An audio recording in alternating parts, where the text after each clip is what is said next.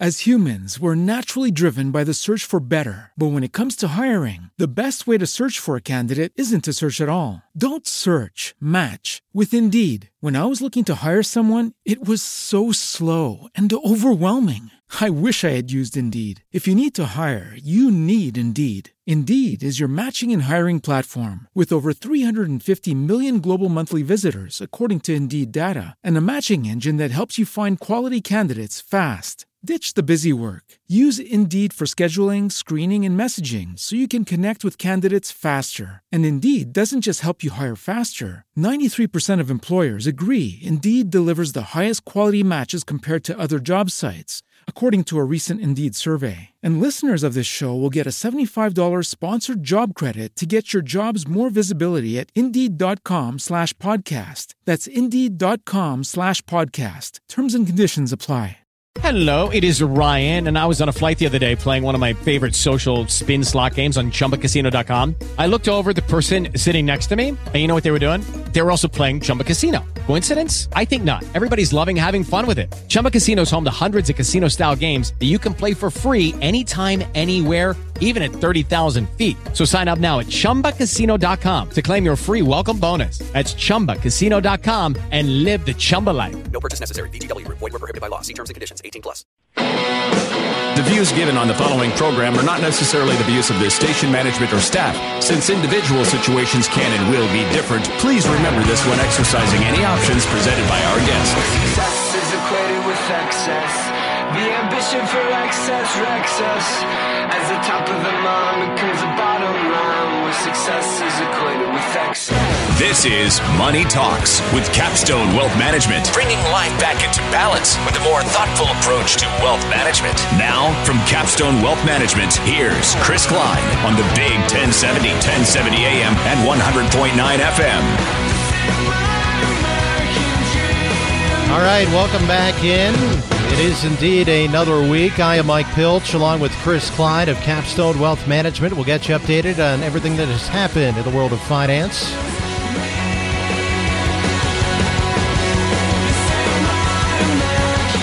And as always, we'll give you the best advice there is out there for investors.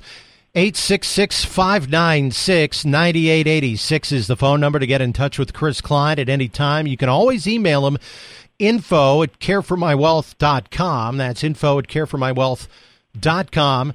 And check him out on Twitter at careformywealth. I am at MD Pilch. You can just call me Dr. Pilch if you'd like. Think of it that way. And that's the way we do things. Chris, welcome into the first truly gorgeous weekend we have had this year. Doctor. That's right. That reminds me of a funny part of what movie was that from? I don't know. Oh, Caddyshack. Remember when they're all doctors standing around and they said, "Oh, doctor." Oh, doctor, yeah, doctor. yeah, I do. Gosh, it's Anyway, funny you good morning. say that. I've got YouTube pulled up right now, and it's got a clip from Fast Times at Ridgemont High, and there's just a picture of Phoebe Cates there. So I'm staring at the picture of 1982 Phoebe Cates, and my mind's drifting off. Anyway, a lot to get to this week. It's been a quiet time in the markets over the past, I guess, month, because we had so many highs, so many rallies, and now things have come down more towards a standstill. And you're seeing a lot of disappropriate values happening right now in the markets, and you're seeing things that you're calling bubbles happening out there right now. Well, here's what's interesting. So you might remember we started talking about some of our internal indicators that identify when risk has started to bubble over. We call one of them the UW index. We call another one an SD spread. SD stands for smart, dumb money. And so when we get a UW index indicator, what that suggests to us internally is that risk levels from a momentum perspective have started to get a little bit elevated, and it points towards the higher probability that markets are going to do one of two things. They're either going to march sideways or they're going to correct. And so when we get that, what we have to do is make a determination internally of what other elements are stacked up that could potentially cause the market to correct versus move sideways. So you might remember, and anyone listening can go back and research this by simply going to our website, careformywealth.com, click on resources, and listen to some of our old shows. That would do it. Yeah, so we got this UW index trigger back towards end of February, beginning of March, in that range. And if you look at what markets have done for the most part since that time, I mean, for example, the S&P 500 was at about 2,400 at the beginning of March, and yesterday it's like at 2,350. So markets have moved sideways in a fairly and slightly downward fashion. We haven't gotten the degree of correction that we thought might have come so far, but we still have high degrees of elevated risk, and the SD spread that I talked about a moment ago, the smart dumb money indicator, what that does is it tells us when we think it's safe to get all back in. And we haven't yet had that SD spread triggered to suggest to us that this thing might be over. So it's a good thing because a lot of your things have been triggering lately. Well, they have, and it's a frustrating time from an investment management standpoint because earnings are looking pretty good so far, and that's always a valuable resource, and it's certainly valuable, from a market perspective in terms of it doing well over a period of time. And at the end of the day, that's why you buy an investment, an equity anyways, is because of future earnings prospects. And so far, they're not so bad. But with that said, there's still a high degree of risk that's pent up in the market. Markets have been very clearly on edge about wanting some degree of tax reform. And whether we get that or not is hard to say. Yeah, you probably saw some news snippets that came out yesterday that President Trump has suggested that sometime next week they're going to unveil their tax package, which if they do, that's great. I think markets will be excited about it. But at the same time, as we know from what has happened so far as it relates to the healthcare scenario, it's a really long uphill battle with the train wreck that exists in Washington, D.C. So, yeah, my attention hasn't been on tax reform. It's been what's going on in Korea and everywhere else. So, yeah, I get questioned on that a lot. Hey, do you think that, Korea's going to do this, or do you think we're going to go to war? And my answer to that is, nope, I don't. And if we do, I just don't see it being a serious long-term negative, at least not at this point, as it relates to what's happening in markets. Markets have that sort of stuff priced in to one degree or another. If they didn't, they'd be pricing it in right now because of all the hubris that seems to be going on from both sides, from everywhere, right? Everyone knows that Kim Jong-un is nuts.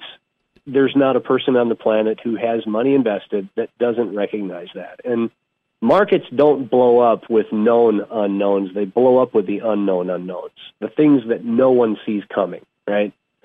So I'm not overly worried about the whole thing as it relates to high tensions and North Korea, South Korea, China, all that sort of stuff. What we're focused on are, of course, earnings and what's happening in that regard. We're focused on what appears to be this craze that continues to happen for passive indexing. We're starting to ask ourselves whether or not is that the new tulip bulb mania, and I'm going to talk about that a little bit today. You mentioned at the beginning of the show some disproportionate types of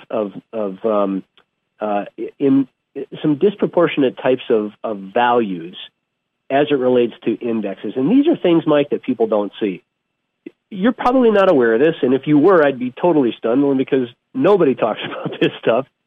But 52, almost 53% of the advance that has taken place in the S&P 500 in 2017 has happened in only 10 companies.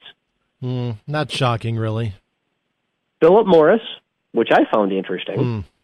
I mean, that's not typically the type of company that you would expect to be leading the pack in terms of total return. True. That's fair. Yeah, that's true. So Philip Morris, Facebook, Apple, Amazon, Oracle, Visa, Johnson & Johnson, Alphabet, which, of course, is Google, Procter & Gamble, and the 10th one, I think, is Microsoft. Those are the 10 companies that have made up over half of the index's gains for the first part of this year.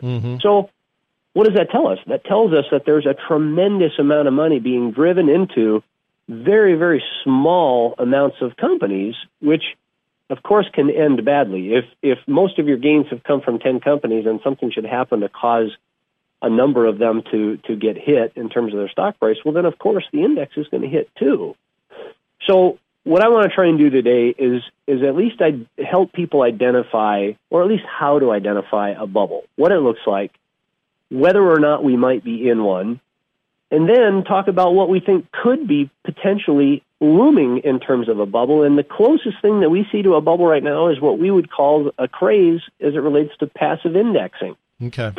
And so the difference between passive indexing, of course, is you just pile your money into an index fund and forget about it, versus active management, which is what we do, which is identifying where we believe to be the least risk with the most reward opportunity, and then taking advantage of it and making adjustments as markets dictate.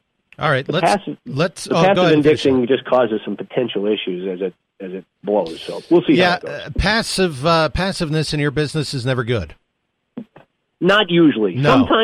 Sometimes, not often, but sometimes the best answer is don't do something, just stand there. Yes. Well, I get it, but you're not being passive. You're at least kind of, you've at least got your attention on what's going on, I guess. Let's put it that way. Exactly. All right. Exactly. He is Chris Klein. I am Mike Pilch. We'll have more discussion of this in a moment. Also, are taxes worse than people really think? Is that possible?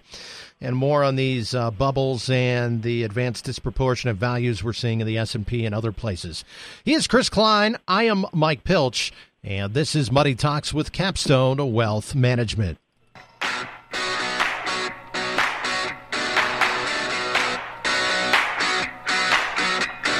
Some like beautiful, perfect and pretty. I see the good in the bad and the ugly. I am Mike Pilch. He is Chris Klein. This is Money Talks with Capstone Wealth Management. To get in touch with Chris Klein, you can do it a number of ways. 866-596-9886 is the phone number. You can also email him, info@careformywealth.com. It's info@careformywealth.com. And he's starting to tweet a lot more when he sees things happening throughout the course of the week in the markets. You can follow him on Twitter @careformywealth. That is @careformywealth. I am @MD Pilch. So again, think of me as Dr. Pilch. Chris, let's identify some of these bubbles that we're seeing in the market.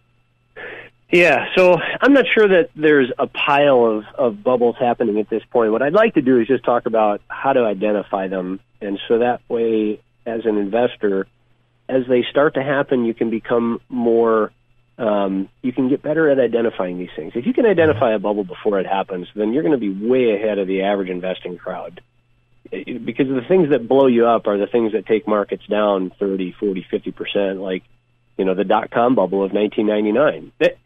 That was the first bubble I ever saw. I was born in 1970, so, I made it, into my almost, 30 years of age before really ever seeing one of these kinds of bubbles. And, we talk about bubbles that happened in the 80s, and commercial real estate, of course, was crazy in the 80s, but nobody called it a bubble back then. I mean, shoot, they didn't even call it a crash when it crashed.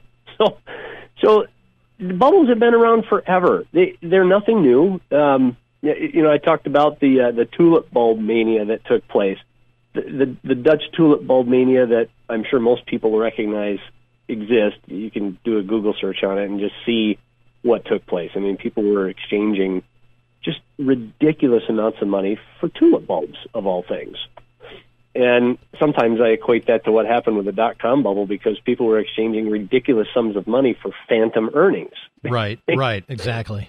They weren't there. So, if you asked, I guess maybe just a common person on the street that, if you said, hey, what do you think about bubbles? If I had to guess, I'd say they'd probably tell you that there were 3, 4, 5 different bubbles going on right now, and I guess on one hand, there might be some truth to that, but there's also some falsehoods in that same thing, too. The true part of that statement might be that there are a lot of things that are currently overvalued.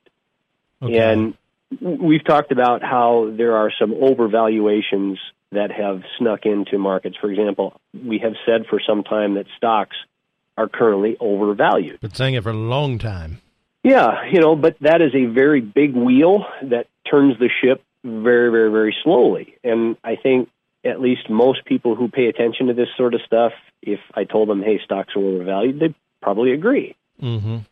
I think bonds are overvalued. And that's just a function of what's happened with interest rates and where we are. And if I said that to an average person, some of them might agree. I don't think that would be a majority. I think corporate credit is overvalued. There's real estate, certainly in certain parts of the country, that's overvalued, Sure. and absolutely in parts of the world. Well, I mean, right now, isn't it a significant seller's market? I know somebody looking for a house in Madison. He said it is brutal right now. It is such a seller's market. It's brutal right now. It can be, yeah. I mean, there's certainly, I think it's more of a seller's than a buyer's, for what that's worth. I mean, you start looking at worldwide real estate, things that are happening in Canada and Australia are absolutely crazy. I mean, those markets are absolutely in bubble territory. But what I just talked about as far as stocks and bonds and corporate credit and real estate in some markets, those are overvaluations. Those are not bubbles. There's a huge, huge difference. I got you. Okay. So the question that many people might be asking themselves right now is, okay, well, what's the difference between something being overvalued and something being in a bubble? Well, a bubble is a psychological phenomenon, and it simply occurs when an asset class becomes overvalued and it's accompanied by an obsession or maybe even a preoccupation with that asset class. For example, how many people do you hear talking about the fact that, hey, the Dow's at 20,000? Not many. It's not a bubble. Nobody's obsessed, and nobody's certainly extremely preoccupied with the stock market. I mean, let's face it. You don't have your local Uber driver picking you up and talking about their day trading exploits like they did in 1999. And it wouldn't have been Uber. It would have been just a cabbie, right? That was a bubble.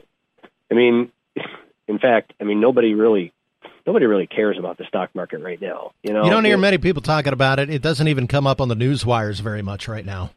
It doesn't. In fact, there's a half a dozen TVs on at the gym that I go to, and they're never tuned into CNBC, Bloomberg, or anything that's like interesting. That. Not even one? Not even one. That's new. It's either on the Sci-Fi Channel, of all things. The Weather Channel is always on. Oh, wow. ESPN or another major sports channel. And one of those do-it-yourself home shows or whatever, HGTV probably. Yeah, right. Yeah. So nobody cares. And that's interesting that one's not on by default. That's interesting. Nope, it's not, and anyone can change the channels in the gym that I go to. The remotes are Velcroed to the wall. You want to change it? Change it. It's no big deal. So by that standard, there are probably very few bubbles in the world right now, but there really is a bull market in people running around calling everything a bubble. So what we have to do as investors is we've got to ignore those people. I mean, the only real honest-to-goodness asset price bubbles that are out there in residential real estate that exist, as I mentioned a moment ago, are probably in Canada and Australia and maybe Sweden. So if you happen to be listening to us streaming live on iHeart.com and you live in Canada or Australia, you're probably in a property bubble, and that means you might be at a time very similar to what we were here in the United States back in 2006 or 2007 when everybody believed that home prices could only go in one direction, right? So the point there, of course, is that if people don't pay attention to this sort of stuff, that's when they end up in the ash heap of investment history, right? Gotcha. Well, again, you got to pay attention to everything. Sometimes more than you'd like to pay attention to. You're right. Bubbles happen in some of the craziest, strangest things too. I don't know if you realize this or remember it maybe, but you being the history buff that you are, if anyone knows this, you would know this. But there was a bubble in video games in the early 80s. You remember that? Explain. I was a little thing in the early 80s, so. Well, so back then, people, including me, everybody was super excited. At the arcades and Coleco coming out and all that stuff. Probably Atari 2600 video game. I remember getting that about 1986 or 87. I remember getting it. I was thrilled. I can remember the commercial. I remember being a kid being super, super excited about Atari. The old school 80s rap. It's 2600 from Atari. Yeah. Go ahead. It's good stuff. Well, what'd that do? Well, that led Atari to, they got way out over their skis, and they produced way too many games, and they ended up with just a boatload of excess inventory. And so what's funny about this, it's not funny because the company had a hard time, but what's funny about it to some degree is that the situation was so embarrassing to Atari that they literally dumped all these video games in a landfill in New Mexico in the middle of the night. I didn't hear this. No, I didn't know this. Yeah, the games were actually excavated by archaeologists, of all things, over 30 years later, and they used them for a documentary. Oh, yeah. Okay, I've heard bits and pieces of that. Okay, I have heard part of that. Yeah, I mean, these bubbles can happen in really, really strange things. Another interesting thing, concurrent with the dot-com bubble, actually, and you might remember this, was the Beanie Baby bubble. You remember that one? I do. Yep, I do. It got a lot of less tension than... Never understood it, but yeah. Yeah, I didn't either. It didn't get the same attention that maybe it should have just because everyone was preoccupied with stocks at the time. But I remember there was a photo that went around for a while, and it was a picture of a couple getting a divorce, and they were in court, literally on their knees, separating and moving around their Beanie Babies because it was part of the divorce settlement. Okay. Crazy stuff. So that's a bubble, right? Now, if you think everything's a bubble, you're going to miss out on bull markets. And so the only thing that I want to make sure people recognize is the fact that if you think everything is a bubble, you're going to be too afraid to do anything. And to some degree, that's certainly one of the reasons why people have decided to work with us, is they can take their eyes off of the emotion of whether or not we are or are not in a bubble and just let someone who does this every day figure it out. One of the consequences that I think will exist for a very long time, a consequence of the financial crisis, that is that there's been this psychological scarring that's taken place. And people are going to, for a very long time, confuse legitimate bull markets with bubbles. It's so easy to happen. I mean, yeah, yeah. I've had this happen to me in a smaller degree recently, where, you start looking around and, you brought up real estate in the Madison market. Now, I don't live directly in Madison, but I've seen more than a few fairly rapid price increases in residential real estate. And so I started thinking about, man, maybe I should sell my house. This might be a bubble. And then I caught myself and said, wait a minute.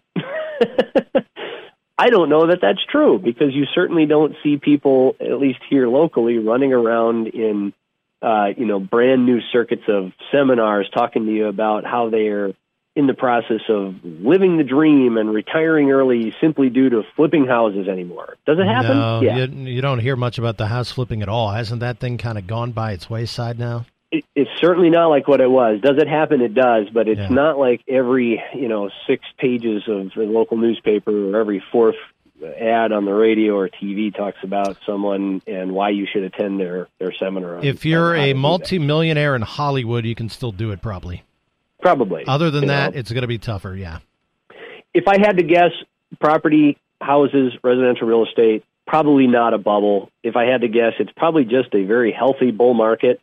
And, you could make the case that for, at least the residential real estate that I've seen locally that affects me personally, they probably just have been chronically undervalued for a while, and they're just continuing to get back into a more normal range of valuation. But so many people have been so scarred and so traumatized by this crisis, the financial crisis, that likely for the rest of many people's lives, bull markets are literally going to make people nervous. They're just going to be worried about it.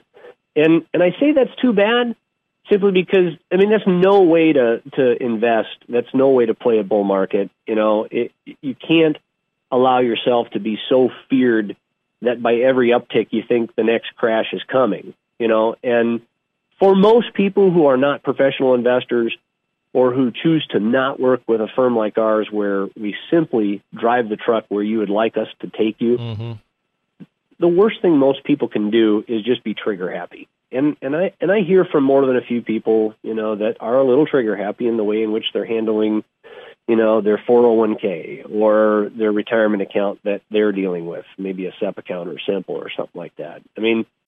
As humans, we're naturally driven by the search for better. But when it comes to hiring, the best way to search for a candidate isn't to search at all. Don't search, match with Indeed. When I was looking to hire someone, it was so slow and overwhelming. I wish I had used Indeed. If you need to hire, you need Indeed. Indeed is your matching and hiring platform with over 350 million global monthly visitors, according to Indeed data, and a matching engine that helps you find quality candidates fast. Ditch the busy work. Use Indeed for scheduling, screening, and messaging so you can connect with candidates faster. And Indeed doesn't just help you hire faster. 93% of employers agree Indeed delivers the highest quality matches compared to other job sites, according to a recent Indeed survey. And listeners of this show will get a $75 sponsored job credit to get your jobs more visibility at Indeed.com/podcast. That's Indeed.com/podcast. Terms and conditions apply.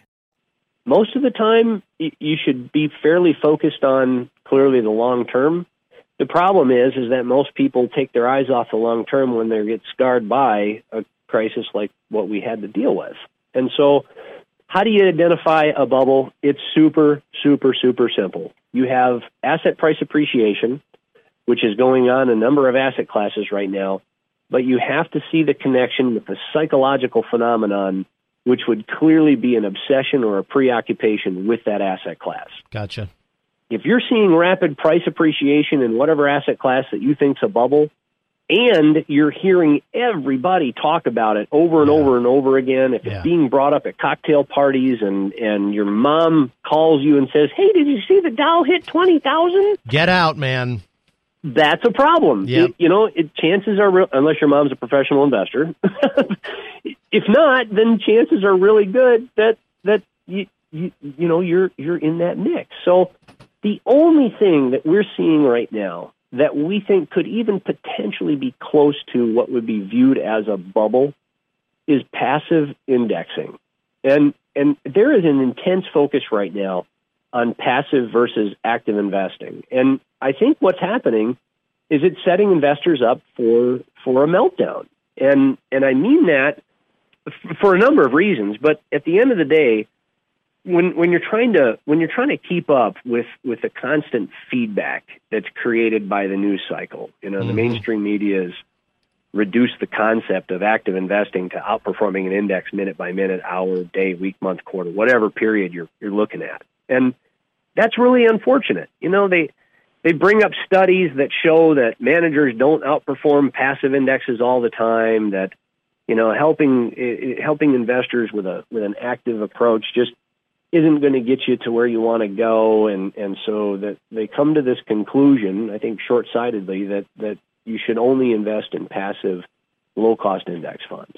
Well, the trend is pretty well confirmed with at least capital flows that we see from active to passive, and it's been accelerating as this bull market has been extending.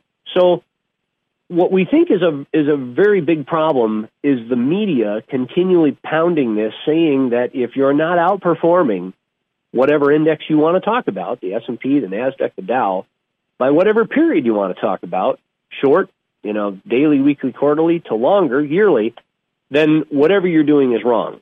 Well, that's a huge problem, and the biggest problem is that for the most part, most active managers who do benchmark against an index, and not many of them do, by the way, but most active managers who benchmark against an index are typically going to have a goal of outperforming the benchmark over a really long period of time. Sure. And in most cases, in a raging bull market, there are a number of active managers that keep up with passive but don't beat it. It's in the really bad markets that you see active management outshine the passive side of things. So there's danger lurking in passive investing, and we'll talk about that a little bit when we get back. We'll also talk about why taxes are worse than people really think. You didn't think it was possible? Oh, it's possible. He is Chris Klein. I am Mike Pilch, and this is Buddy Cox's Tax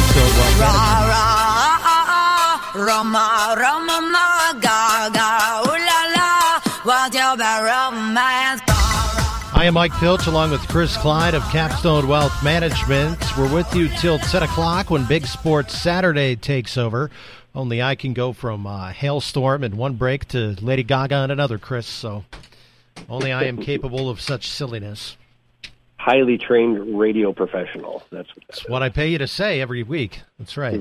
866-596-9886 is the phone number to get in touch with Chris anytime you'd like. Also, email him at any time, info@careformywealth.com. That's info@careformywealth.com. Check him out on Twitter at careformywealth.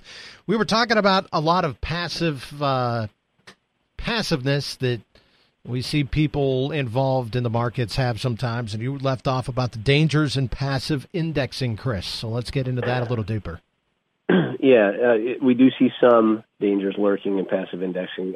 So basically, passive indexes generally, not always, of course, it depends on the management style, the degree of risk that's being built into the portfolio that the active manager might be employing. There's a whole host of things to watch here. But passive index can outperform active type management during bull markets, especially when volatility is super low and markets just kind of drift higher, kind of like what we've seen really since the election, right? Volatility has been through the floor. Just look at the VIX.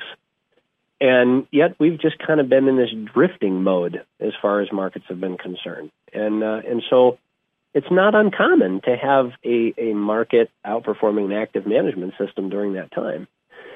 The current bull market recovery, as we've talked about almost ad nauseum, has been clearly supported by Fed's monetary policy. We've defined 1,000,000 times how the Fed is the final arbiter of bull and bear markets, right?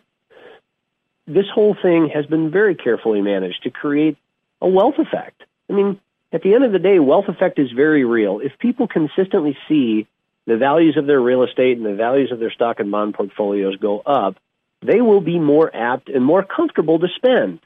And if our economy is, in fact, structured in such a manner that 2/3 of it is related to consumer spending, sure, anyone that says that the wealth effect does not have an effect is not paying attention. Absolutely, yep. Because it is. So, obviously, to promote spending, the Fed has, in our opinion, intentionally created some asset bubbles, and they've managed to keep volatility really pretty low while asset prices have consistently been, on the move. So naturally, passive type indexes look really good as markets move higher. They're simply designed to replicate an index, and so therefore they've got this symmetrical return profile. Unfortunately, what people often forget about is that same symmetry that investors like so much on the way up is what causes the most financial harm on the way down. In bear markets, passive investment products, indexes, things of that nature, can fall just as much as the index.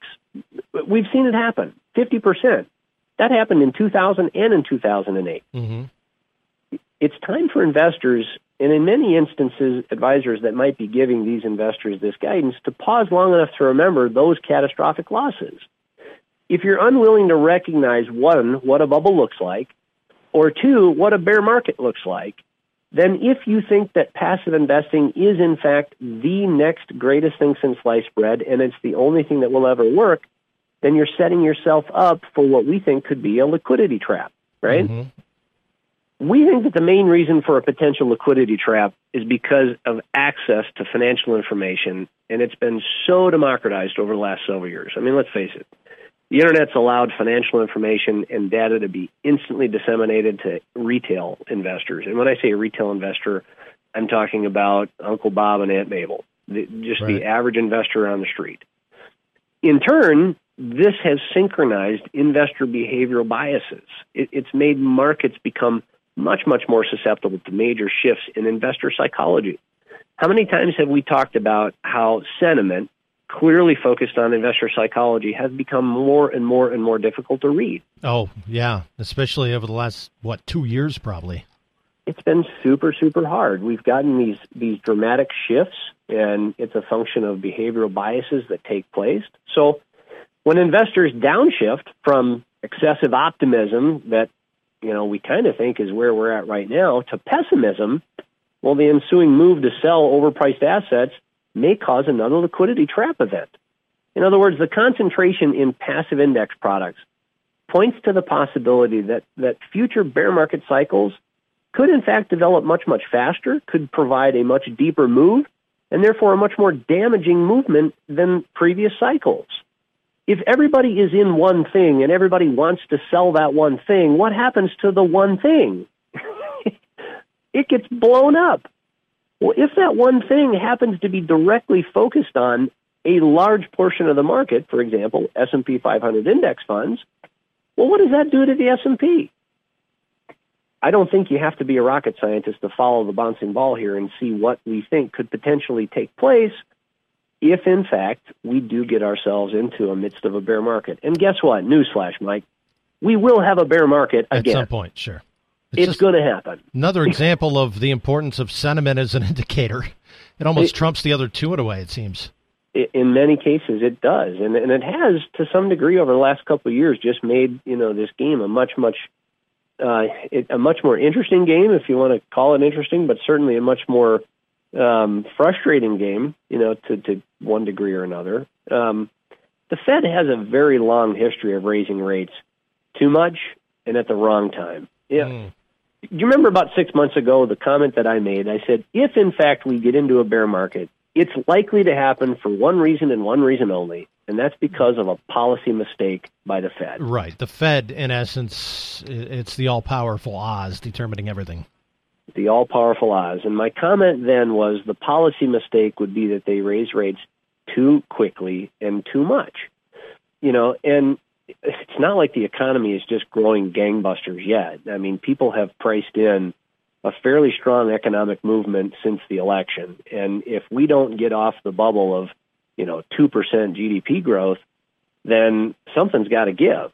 I mean, the economy was growing at a 2.6% annual rate in 2015 when the Fed hiked rates by a quarter point.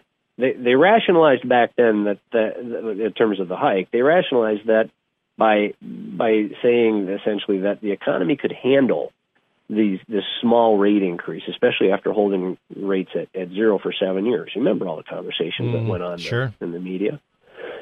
Unfortunately, what we think has taken place is that hike has caused GDP to slow even more. Last year it was 1.6%, or 2016 it was 1.6%.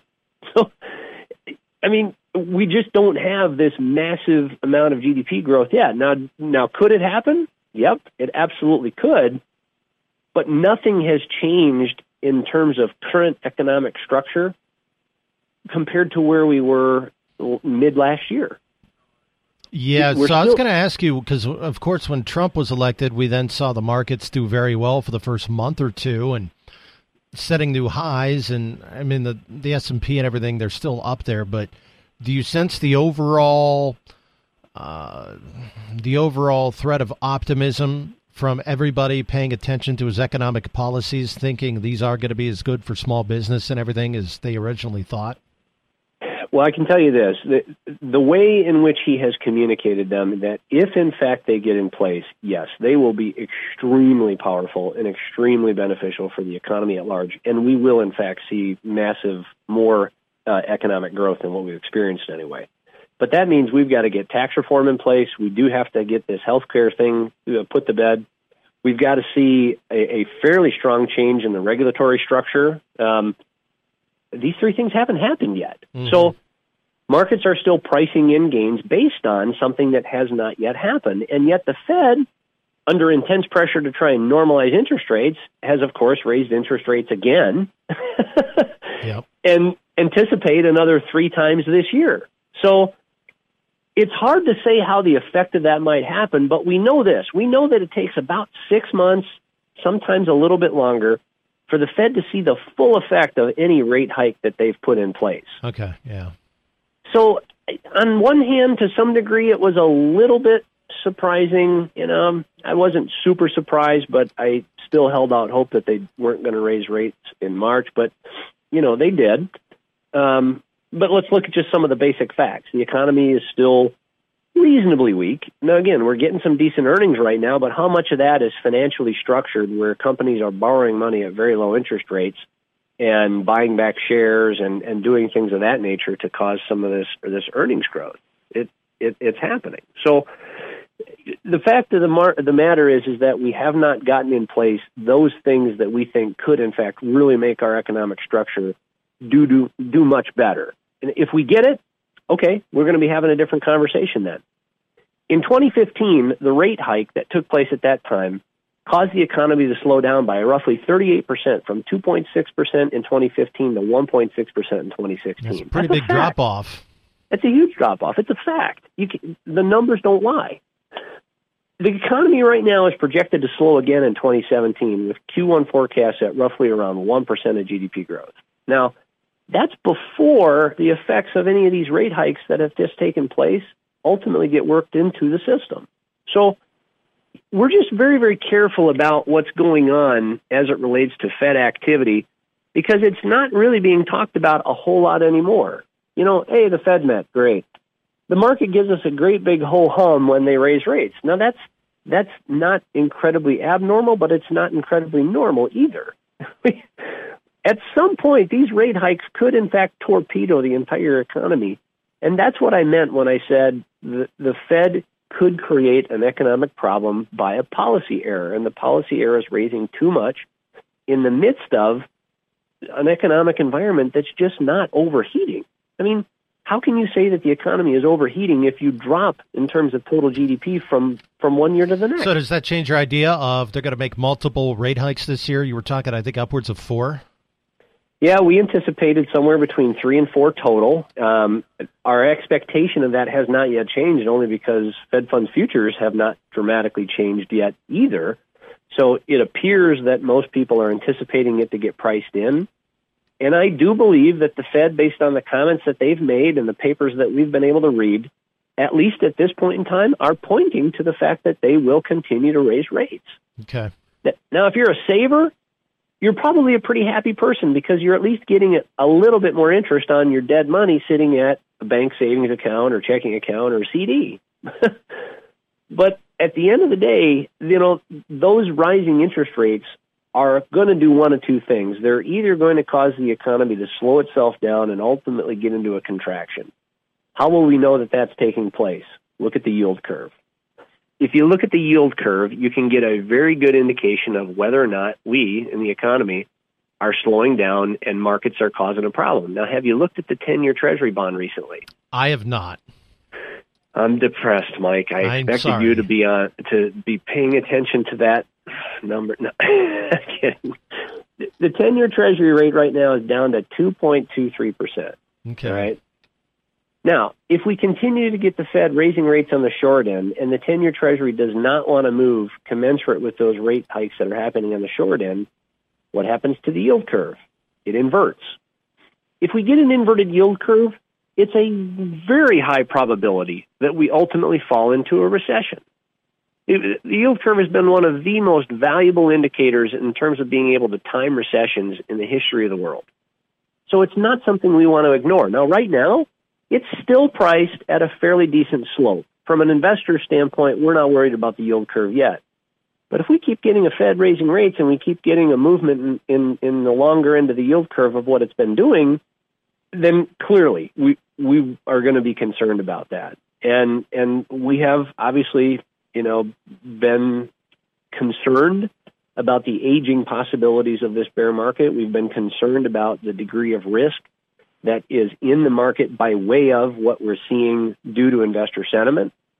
We're concerned about the fact that we do have these overvaluations, but again, that's not a bubble. The only bubble that could potentially exist is the psychological shift that seems to be happening over the past few years of people just piling money blindly into the indexes in anticipation and hope that it'll just keep going up like everybody has felt like it's been doing over the past several years. All right. Well, we'll get some final thoughts on this in our last segment. We've only got a couple of minutes left. He is Chris Clyde. I am Mike Pilch, and this is Money Talks with Capstone Wealth Management.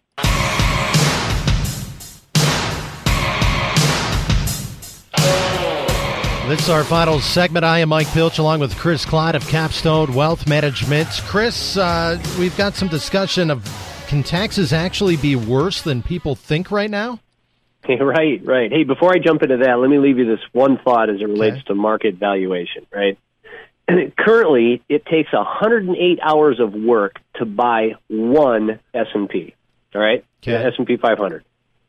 The last time that we were at these levels, 2000. No.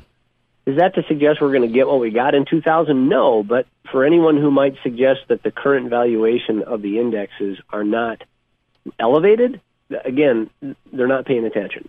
So just leave you with that bit of information. Taxes, yeah. Do I think that they're worse than many people think? I do. Did you know, and you would know this because you're a history buff, that prior to 1913, you got to keep all your earnings? I would have guessed it was later than that, actually.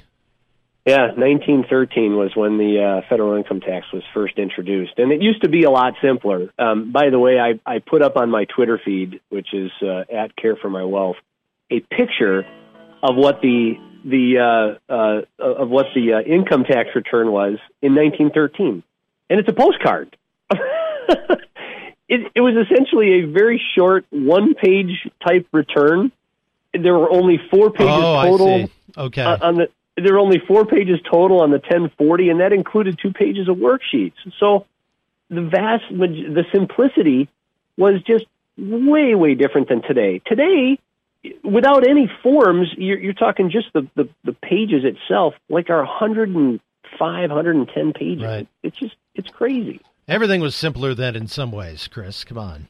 Well, it was I actually simpler. thought the income tax started during the Second World War. Oh, well, hey, I feel pretty good about telling the history buff something that he didn't know about history.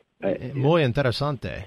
Yes, indeed. I'd rather go back to 1913 in terms of rates, too. Rates started at 1% in 1913, and interestingly enough, the margin at the top, the highest marginal income tax bracket was only 7%, and that was only on incomes above $500,000.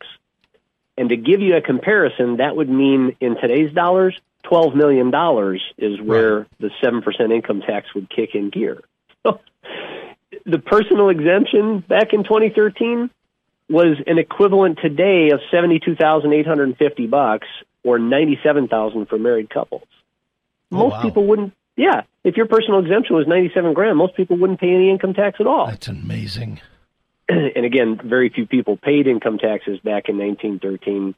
The average income back then was like $750 a year, and so if your personal exemption was $3,000 or $4,000 if you're married, of course you're not going to pay tax. About $750,000 a year. Ty Cobb and Tris Speaker were making about $10,000 a year. To put that in perspective, even though players never got paid much back then, right? Right. So you can get a glimpse into how much money that was then. But – here's what I really found interesting. So up until 1913, you as an American worker got to keep all of your earnings. But despite that, we in America had schools.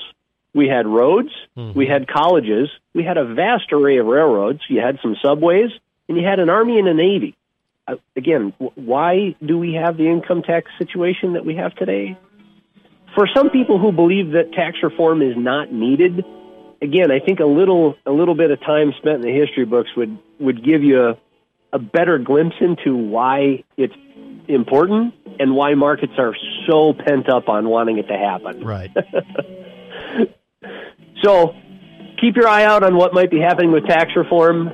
Be cautious of the fact that we are overvalued, but we're not in a bubble, and investor sentiment is still elevated, creating some risks in markets that can catch you off guard. All right, how do people get a hold of you, Chris? Toll free, 866-596-9886, or info@careformywealth.com. And there's a few seats left, by the way, for our software offer for financial planning. Okay, how do you do that? Just send us an email, info@careformywealth.com, and say, hey, save my seat for the financial planning portal. All right. He's Chris Klein. I'm Mike Pilch. Talk to you in a week. As humans, we're naturally driven by the search for better. But when it comes to hiring, the best way to search for a candidate isn't to search at all. Don't search, match with Indeed. When I was looking to hire someone, it was so slow and overwhelming. I wish I had used Indeed. If you need to hire, you need Indeed. Indeed is your matching and hiring platform with over 350 million global monthly visitors, according to Indeed data, and a matching engine that helps you find quality candidates fast. Ditch the busy work. Use Indeed for scheduling, screening, and messaging so you can connect with candidates faster. And Indeed doesn't just help you hire faster. 93% of employers agree Indeed delivers the highest quality matches compared to other job sites. according to a recent Indeed survey. And listeners of this show will get a $75 sponsored job credit to get your jobs more visibility at Indeed.com/podcast. That's Indeed.com/podcast. Terms and conditions apply. Lucky Land Casino, asking people, what's the weirdest place you've gotten lucky? Lucky? In line at the deli, I guess? Aha, in my dentist's office. More than once, actually. Do I have to say? Yes, you do. In the car before my kids' PTA meeting. Really? Yes. Excuse me, what's the weirdest place you've gotten lucky? I never win and tell. Well, there you have it. You can get lucky anywhere, playing at LuckyLandSlots.com. Play for free right now. Are you feeling lucky? No purchase necessary. Void where prohibited by law. 18+. Terms and conditions apply. See website for details.